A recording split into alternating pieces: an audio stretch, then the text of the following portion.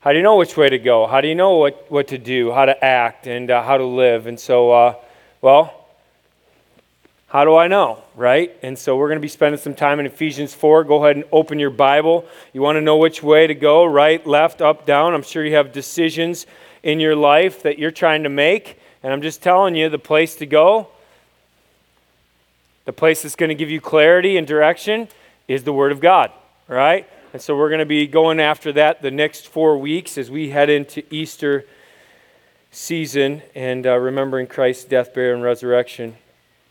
So hey, Ephesians chapter 4, I'm going to read that in just a second, but I want to show a verse that Ron showed you guys last week in the service up on the screen. Here it is, Jeremiah 6:16. Thus says the Lord, stand by the roads and look. Which way do I go? Do I go this way? Do I go this way? Ask for the ancient paths where the good way is and walk in it. That's what we're doing, walking this way, walking in it, and find rest for your souls. You know what? There's rest in what we're going to talk about today. It'll find rest for your souls. All right, but notice the end of this. Notice the end. This caught me last week. But they said, we will not walk in it. And today we have a choice, right? I'm going to preach on unity, and you have a choice. You can walk in unity, or you could choose not to. But they were unified, the lot of them, Israel, where they were unified, they were like, we're not going to walk that way. We're not going to walk in unity. We don't want that thing. And I'm imploring you, exhorting you today, as it says in the Word, to walk in the unity of the Spirit in the bond of peace. So let me pray to that end. God, please, as we enter your house today, as we are before you in your throne room through the blood of Jesus Christ,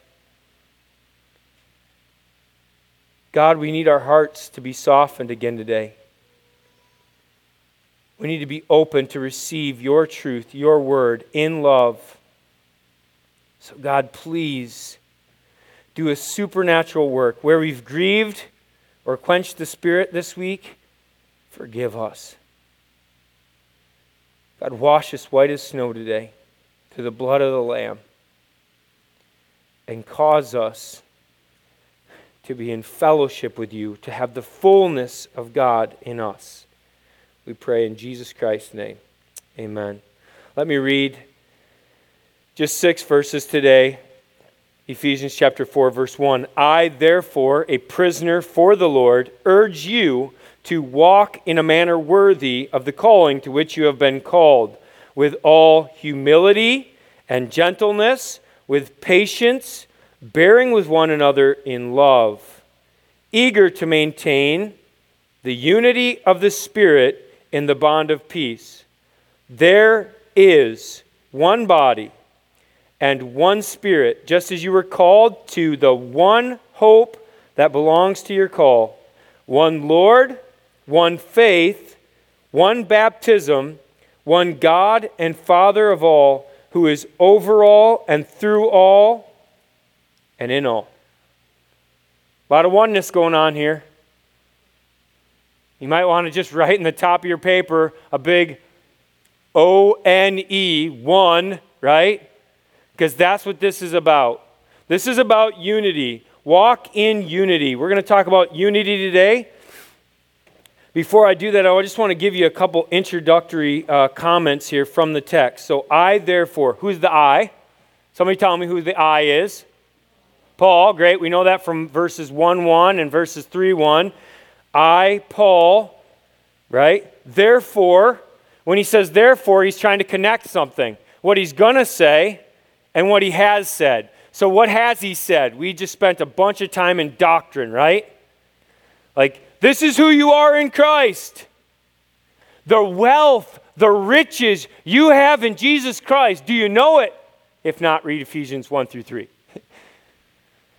And that needs to connect with, over here, how you conduct your daily life, how you live it out, how you walk. Your wealth determines your walk. They should measure up together. It's a connector. a prisoner for the Lord. A prisoner for the Lord. So he's in prison for the name of Jesus Christ, for preaching to the Gentiles. I've never been in prison for preaching, not yet. But I think there's something we can learn right here, and I don't want to gloss by it. It costs something in this world to follow Jesus Christ. It costs something. It'll cost you worldly pleasures.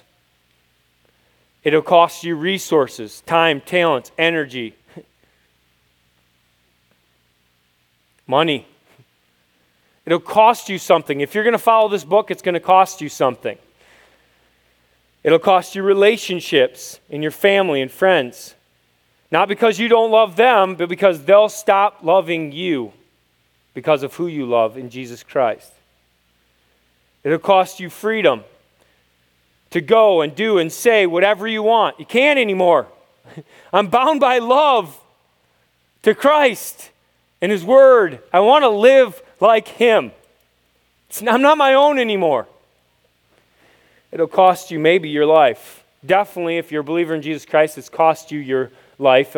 Spiritually speaking, you are dead to the old self and you are alive in the new self. But physically speaking, I'm not afraid to die. And I'm not afraid to die for the name of Jesus Christ. I am not ashamed of the gospel of Christ. It's the power of God for salvation.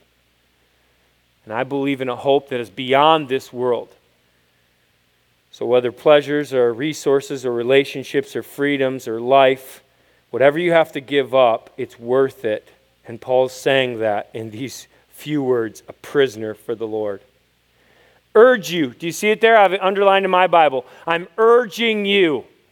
Maybe you could see my tone already today is a little bit like, come on! Right? And I think that's the tone of the passage. Let's go! Right?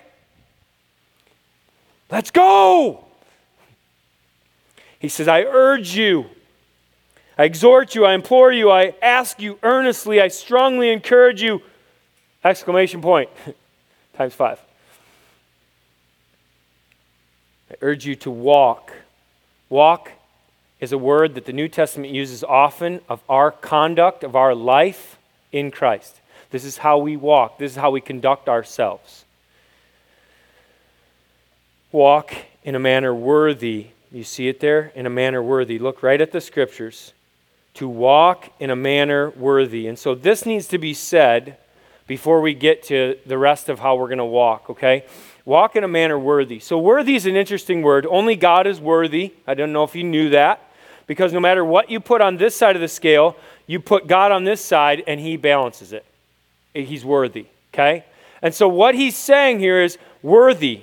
We need to walk in a manner worthy. Okay, so put right here on this side, chapters 1 through 3, and everything you are in Christ. Everything He's said to you, everything He's given you, everything He's done for you, and all of who you are, the wealth, the riches of glory you have in Christ. And over here, this needs to balance.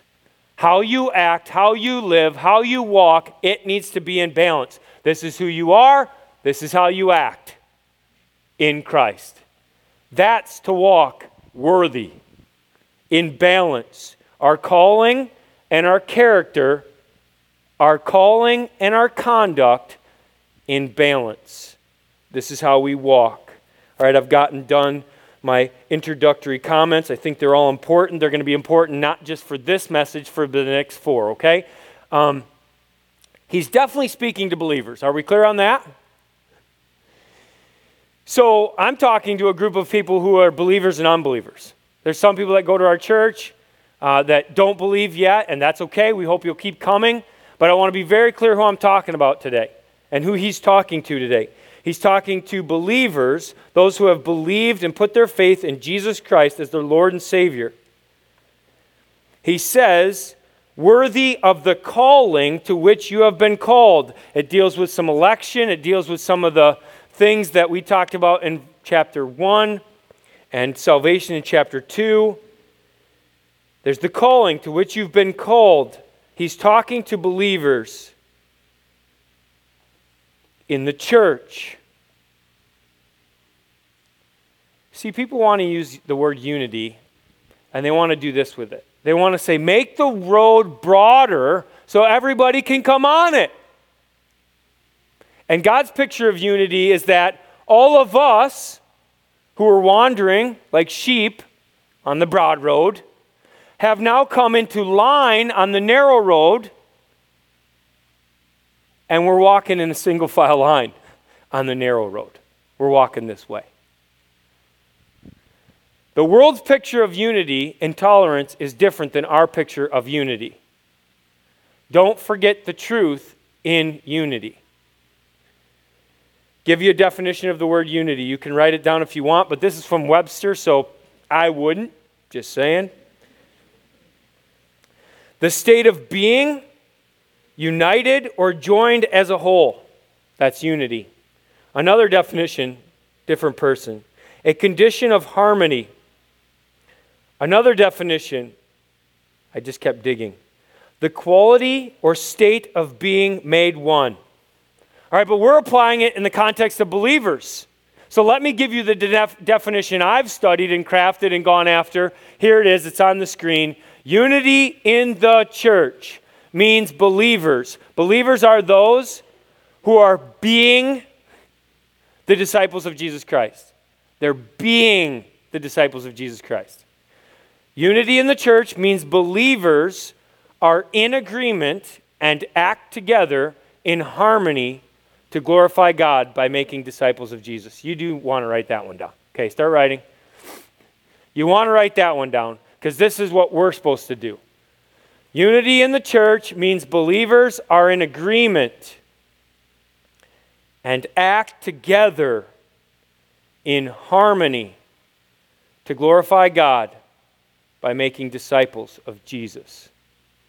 Give you just a second. Unity. That's what we're going for, this kind of unity in this church. And it means that believers are in agreement. There's some things we're going to agree on today. And we act together in harmony to glorify God by making disciples of our Lord and Savior, Jesus Christ. This is unity. Now write this thought down. This is where it all starts. Unity starts in my heart. If I'm divided inside, there's no way I'm going to be unified outside. Unity starts in my heart. I don't know if God's good. I don't know if God's good. I don't know if God's good. You can know God's good. He's good. And that will help you with unity. Unity starts in my heart. Verses 1 through 3, I've already read most of those, but it says here, with all humility and gentleness and patience, bearing with one another in love, eager to maintain the unity of the Spirit in the bond of peace. Do you see it there? The unity of the Spirit. This unity isn't like the unity in the world where everything's going on and we're all okay with it. This unity is in the Spirit. It's tested, it's tried, it's true. It's unity in the Spirit. If the Spirit tells you something and the Spirit tells me something, they will always agree. They will never disagree, or one of us is not in the Spirit. I guarantee. That is a guarantee. The Spirit will not tell you, Jeremy, something He won't tell me. Bryce, the Spirit's not going to tell you something that it won't tell me. He won't tell me. That's comforting. The Spirit is always consistent. So that's why truth is important. So look at these 4 graces, these 4 qualities that he says need to be in our lives. There's 4 of them. Humility. Let's start with that one. Humility. It's the opposite of pride. You're like, I got that already. Thanks for preparing all week to tell me that. It's the opposite of pride. You see, you can't think too highly of yourself, and you can't think too lowly of yourself. You got to be comfortable in your own skin. God made you who He made you to be. Be happy with it. To agree with God on what He's made you to be is to be humble. God, you did a good thing here.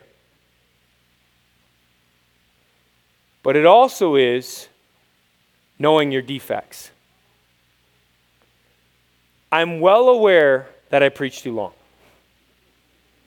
I'm well aware that pride is a problem in my life. I'm well aware that pornography is the thing that is always nipping at my heels. I'm well aware of these defects. I'm not proud of that, but I know it. And hopefully that encapsulates humility. You got problems? You got issues? Yeah. Knowing it's a good thing. Confessing it's even better. But that takes humility. If you want to be humbled, in case you're like, man, I really want that. If you want to be humbled, read and believe what the Bible says about you. You're like, what? Yeah. Romans 3:10. All have sinned. Romans 3:23. For all have sinned and fall short of the glory of God. Isaiah 53. Right? All we like sheep. We're wandering all over the place. We're all gone astray. Everyone, I circled it in my Bible, everyone has turned to his own way. You say, but I like the end of that verse. The Lord has laid his iniquity on us all. Yeah, but the Lord has laid the iniquity on Jesus Christ. The Lord did that. You can't take any credit for that. Jesus died for you. Jeremiah 17:9. The heart is deceitful above all things and desperately wicked. Who can know it? It goes on to say, God knows it. God knows your heart. But if you read and believe what the Bible says about you, even you might read Ephesians 2:1-10. I'll ask some of you to do that later. It's just going to help you see who you really are in Christ. Humility, and then this, gentleness or meekness. It's the same word. Gentleness, meekness. Maybe you've heard the definition, meekness isn't weakness. Whatever, that's contrite. I think we have the wrong idea of gentleness. Gentleness is strength under control. It's power that has been tamed. What has it been tamed by? The love of Christ. I have the authority to say to you this, but I'm going to say it to you in such a way that it's not going to be offensive. Gentleness, meekness. Moses, Jesus, both were called meek. Matter of fact, Jesus preached on all four of the things I'm teaching on right now in the Beatitudes. You just might write this down. The start of the Sermon on the Mount, Matthew chapter 5, verses 2-12. You go read it. It's all right there. Blessed are the meek. It's self-control. It's literally the picture. If I give you a picture, you ever seen somebody put their head in a lion's mouth? You ever seen somebody holding a snake and you're like, dude, I'm never doing that? That's the picture. It's a trained animal. We can be trained by the Holy Spirit to be gentle and meek, to have strength but under control. We're not bulls in china closets, okay? Then this, patience, long-suffering. Unity starts in my heart with these qualities, patience, that is long-suffering. That's our ability to endure suffering without fighting back. I won't avenge myself of this wrong. I'm going to be patient. That's so hard. When somebody does, especially if you're a truth teller. Any truth tellers in the audience? Yep. So if you do something, I'm going to tell you the truth, man. Man, I'm working on that patience right there, right? I know what's right and wrong. I know that doesn't seem right. But patience is waiting for the right opportunity to say the right thing, right? It's enduring. Patience is a muscle. It has to be strengthened. It has to be worked out. I'm hopefully getting more and more patient as I grow older. Patience has to deal with circumstances, accepting my circumstances as from God. I don't like the circumstances I'm in. I don't like the hand I've been dealt, but I have patience to bear up under it, and I'm going to ask God to deliver me from it. So that's long suffering. I suffer long. And then this last thing, which deals more with people than circumstances, forbearance in love. Forbearance in love. It says in the scriptures here, bearing with one another in love. Forbearance in love. Literally, we must put up with one another, okay? The church is alive, right? I got a heartbeat, and therefore, I got stuff that I'm going to do and say, and that might offend you. Even if we are, aligned, just our personalities rub each other wrong. Right? Right? I was like, I'm the only one. For a second there, I wanted to crawl in a hole.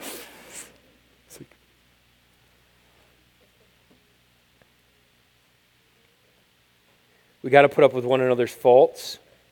We're sinners. We're saved by grace. We're going to sin again today and tomorrow and the next day. But we're going to be forgiven as we repent and confess. And we've got to put up with one another.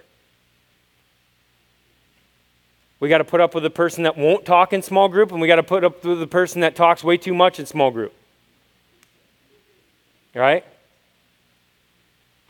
And we got to put up with the smugness of the person who's like, I talk just the right amount.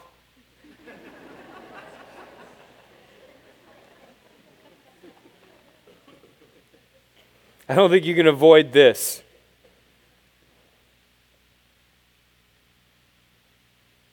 We all have our own faults. Can you be honest with yourself? Can you start to just get something in your mind that you need to confess to somebody today? Please. This is dealing with people graciously. The love here is not phila love, a receiving love. I'm going to get some love. It's a agape love. It's God's love. It's a giving love. I'm going to give you. I'm going to give you. I'm going to give you. Unity starts in my heart. It must start in my heart, and it must start with these 4 qualities: humility, gentleness, patience, forbearance in love. Eager to maintain. I love that. Eager to maintain.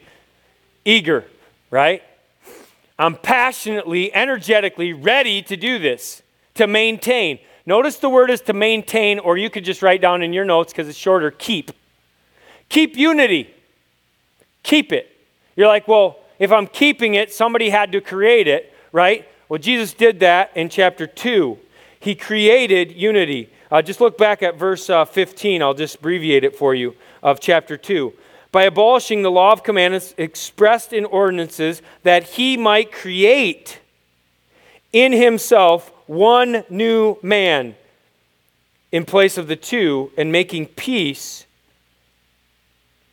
and might reconcile us both to the God in one body through the cross, and thereby killing the hostility. God created unity. God sent the Spirit.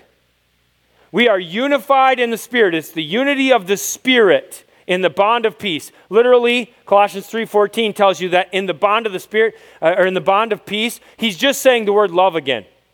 That's what the bond of peace is. The bond of peace, the thing that brings peace and binds us together, is love. We need to maintain unity. We don't need to create unity. See, I think a lot of the world's like, yeah, let's create unity. Let's call everybody in. You do what you do, I'll do what I do. We're all good. That's creating unity. Jesus Christ created unity. We're not to create unity. We're to maintain the unity he created. Is that clear, church? Are we clear on that? Because that is what an unbelieving world is going to tell you is a lie time in and time out. You're going to be bombarded as you go out from here. And they're going to tell you you're a hater because you believe that. Unity is narrow, but we all believe a narrow thing. We believe in the unity of the Spirit. and the bond of peace or love. Unity starts in my heart.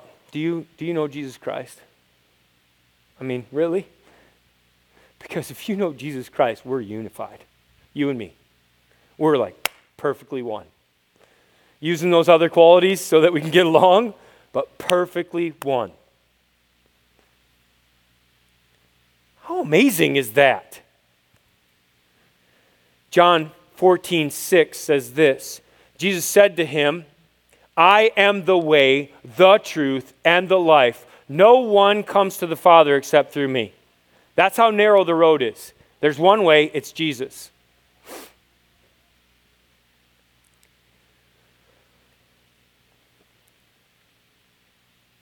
Look at verses 4 through 6 now and write this down. Unity shows in the church. It starts in my heart. I have to have a personal relationship with Jesus Christ. I have to be born again.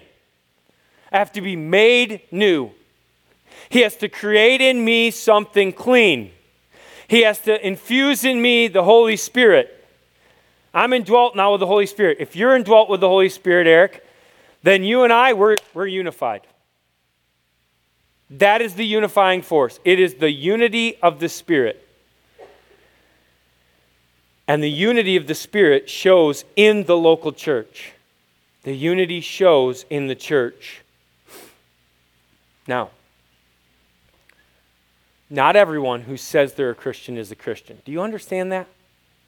I mean, if you go out there and you say, hey, are you a Christian? What are they going to say? Yes. And if you ask them why, what are they going to say? America.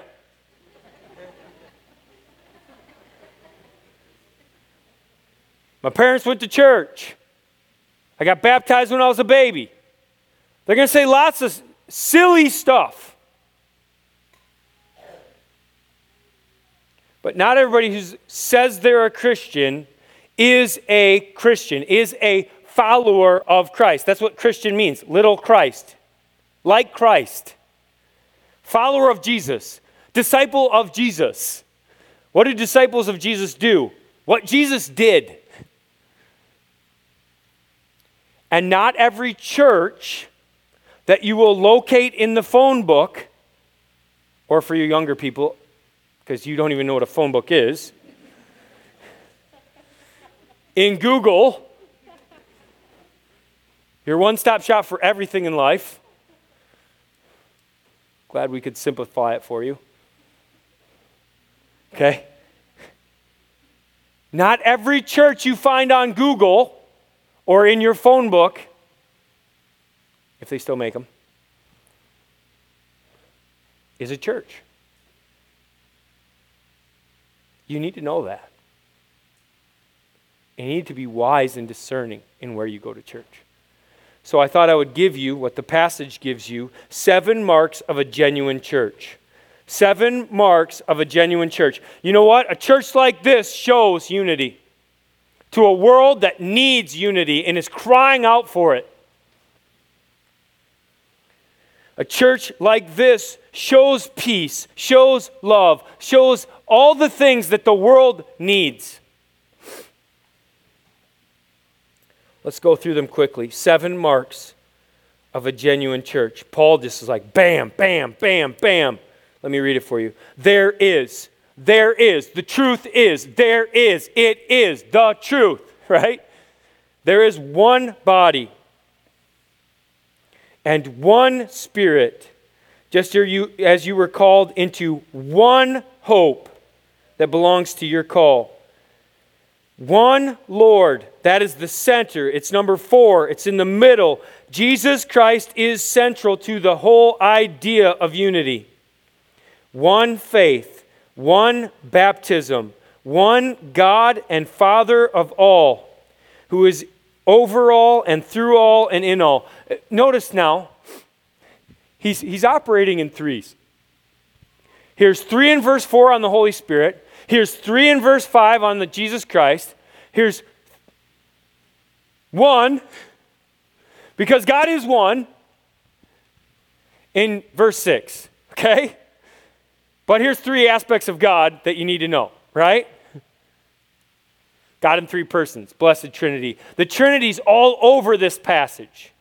It's amazing what Paul's doing here and how rich and how deep his knowledge of God and how they interact, right? How they, let us create man in our own image, us, our, they, one God. I don't understand. 7 marks of a genuine church. One body, the church. You can read Ephesians 2:11 through 22. We've just preached through it. It's a call to unity. And I've already said this. Unity is not unanimity, okay? Unity doesn't mean we're all the same, we dress the same. I dressed up today. You like that? I got a ton of clothes in my closet. I just haven't worn them in years. I think I wore this in the first year we were at church. That's like 7 years ago. Is it still in style? You're like, get some new clothes, bro. That costs money, man. We're not all the same. Some people think you should wear a tie to church. Then wear a tie to church. Good for you. That's awesome. Some people believe we should dress up. Then dress up. Some people believe it doesn't matter. God doesn't mind. Whatever you wear, be comfortable. That's fine. We're all different. We have different gifts. There's a diverse body. Different races, different sex, different everything, right? But we're unified because we're one in the Spirit. 1 Corinthians 12 through 14 talk a lot about diversity and yet one body. And so you could just go read that to get a better picture of what I'm saying. We're different, but we're interdependent. Let me say this to you. Look me in the eye now. The church needs you. If you're part of the church, then be part of the church. The church needs you. The church needs you. The church needs you to use your gifts. More about that next week. When we're all working properly, it builds itself up in love. The church needs you. Do you need the church? I think you do. I think you do need the church. I think that's why you're here. But I need to tell you, you don't just need the church needs you. Second mark of a genuine church is one Spirit, the Holy Spirit. He is the source of unity. The Holy Spirit indwells each believer, gives us power to live for God, brings God's word to life. If you're not having a good time in the word, if you don't understand what it says, be very concerned. Either there is sin separating you, grieving, quenching the Spirit, or you don't have the Spirit. But the Spirit makes the word come to life. So if you don't read and be like, what? Every day, then you ought to be like very concerned. And it leads us to seek and obey Jesus Christ, our Lord and Savior. If we want unity, we must seek the presence and the power of the Spirit. That's why I'm saying to you, if you're reading the Word and you're like, it's just mumbo jumbo to me, I'm saying something's wrong, okay? Something's wrong. Get help. We're here to help you. That's not normal. That's not right. That's not the way it is with believers. The one Spirit will make the words of the Bible come alive off the page. You should want to read your Bible more and more and more, and it should come alive more and more and more. So if not, warning signs should be going off. Maybe I'm one of those guys that he said, Christian but not Christian. And you should take notice. What happens if you gain the whole world and you go to church all your life and you lose your own soul? Don't do that. Read the warning signs. Then this, one hope. I love that he says this, one hope of your calling. You were called to one hope that belongs to your call, one hope, eternal life. Just write that down, eternal life. That's the hope. And this is the reason for unity. Hey, we're all going to be together in heaven, getting along, singing together. Let's get along here. Why? Because we act like we are going to act then. Here, heaven on earth, let's act the way we're going to act. We all came from different places. We all came from different backgrounds. I get that. And it's hard to stop thinking in the old ways. I get that. But we all share the same future. We all live by the same book. And we all are going to be forever in eternity with him. And when I say all, I mean specifically those who have one Lord. Okay? So let's get to Jesus Christ now, because he's central. One Lord, Jesus Christ. Are you focused on Jesus? Are you following Jesus? Are you focused in following Jesus? Are you on his teaching? If Jesus did it, did you do it? If Jesus said it, would you say it? If Jesus said not to, would you stop? One Lord, Jesus Christ. He's the only master I have. Now, R.C. Sproul said this. I think I can quote it. One Lord, many faiths. That's what the culture will tell you. One Lord, many faiths. That's not true. I've already quoted to you John 14:6. So this is where unity gets weird, because you've been told unity's like smiles and giggles and wide and open. But I tell you what, unity, there's some distinction here between Christ and the Antichrist. There's a distinction there. They don't get along. There's a distinction between the truth and heresy. They don't get along. So I say this, never downplay the truth in the interest of unity. Never downplay that there is one Lord, Jesus Christ. You can't follow Muhammad, you can't follow Buddha, you can't follow yourself or your own little teaching. You must follow this word and this book. What God says about Jesus is true. Next week we'll get to the verse, chapter 4, verse 15, that says, speak the truth in love. So never downplay the truth. And then this, quickly now, one faith. That's salvation. It's the good news. It's a personal commitment to Jesus. That's how we all get together. If you don't believe in Jesus Christ, we've got a problem. And many believe fervently, sincerely, but falsely. And so I just want to give you 4 things that you got to believe about Jesus. Real quick, you ready? 4 things you got to believe about Jesus. Here's the first thing. You must believe Jesus is God. If you don't believe Jesus is God, we've got a problem. Start there. Jesus is sovereign.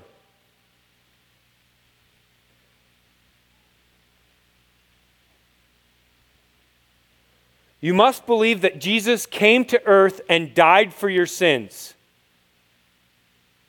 You must believe that. You have to believe Jesus died. Not that he swooned and then woke up later.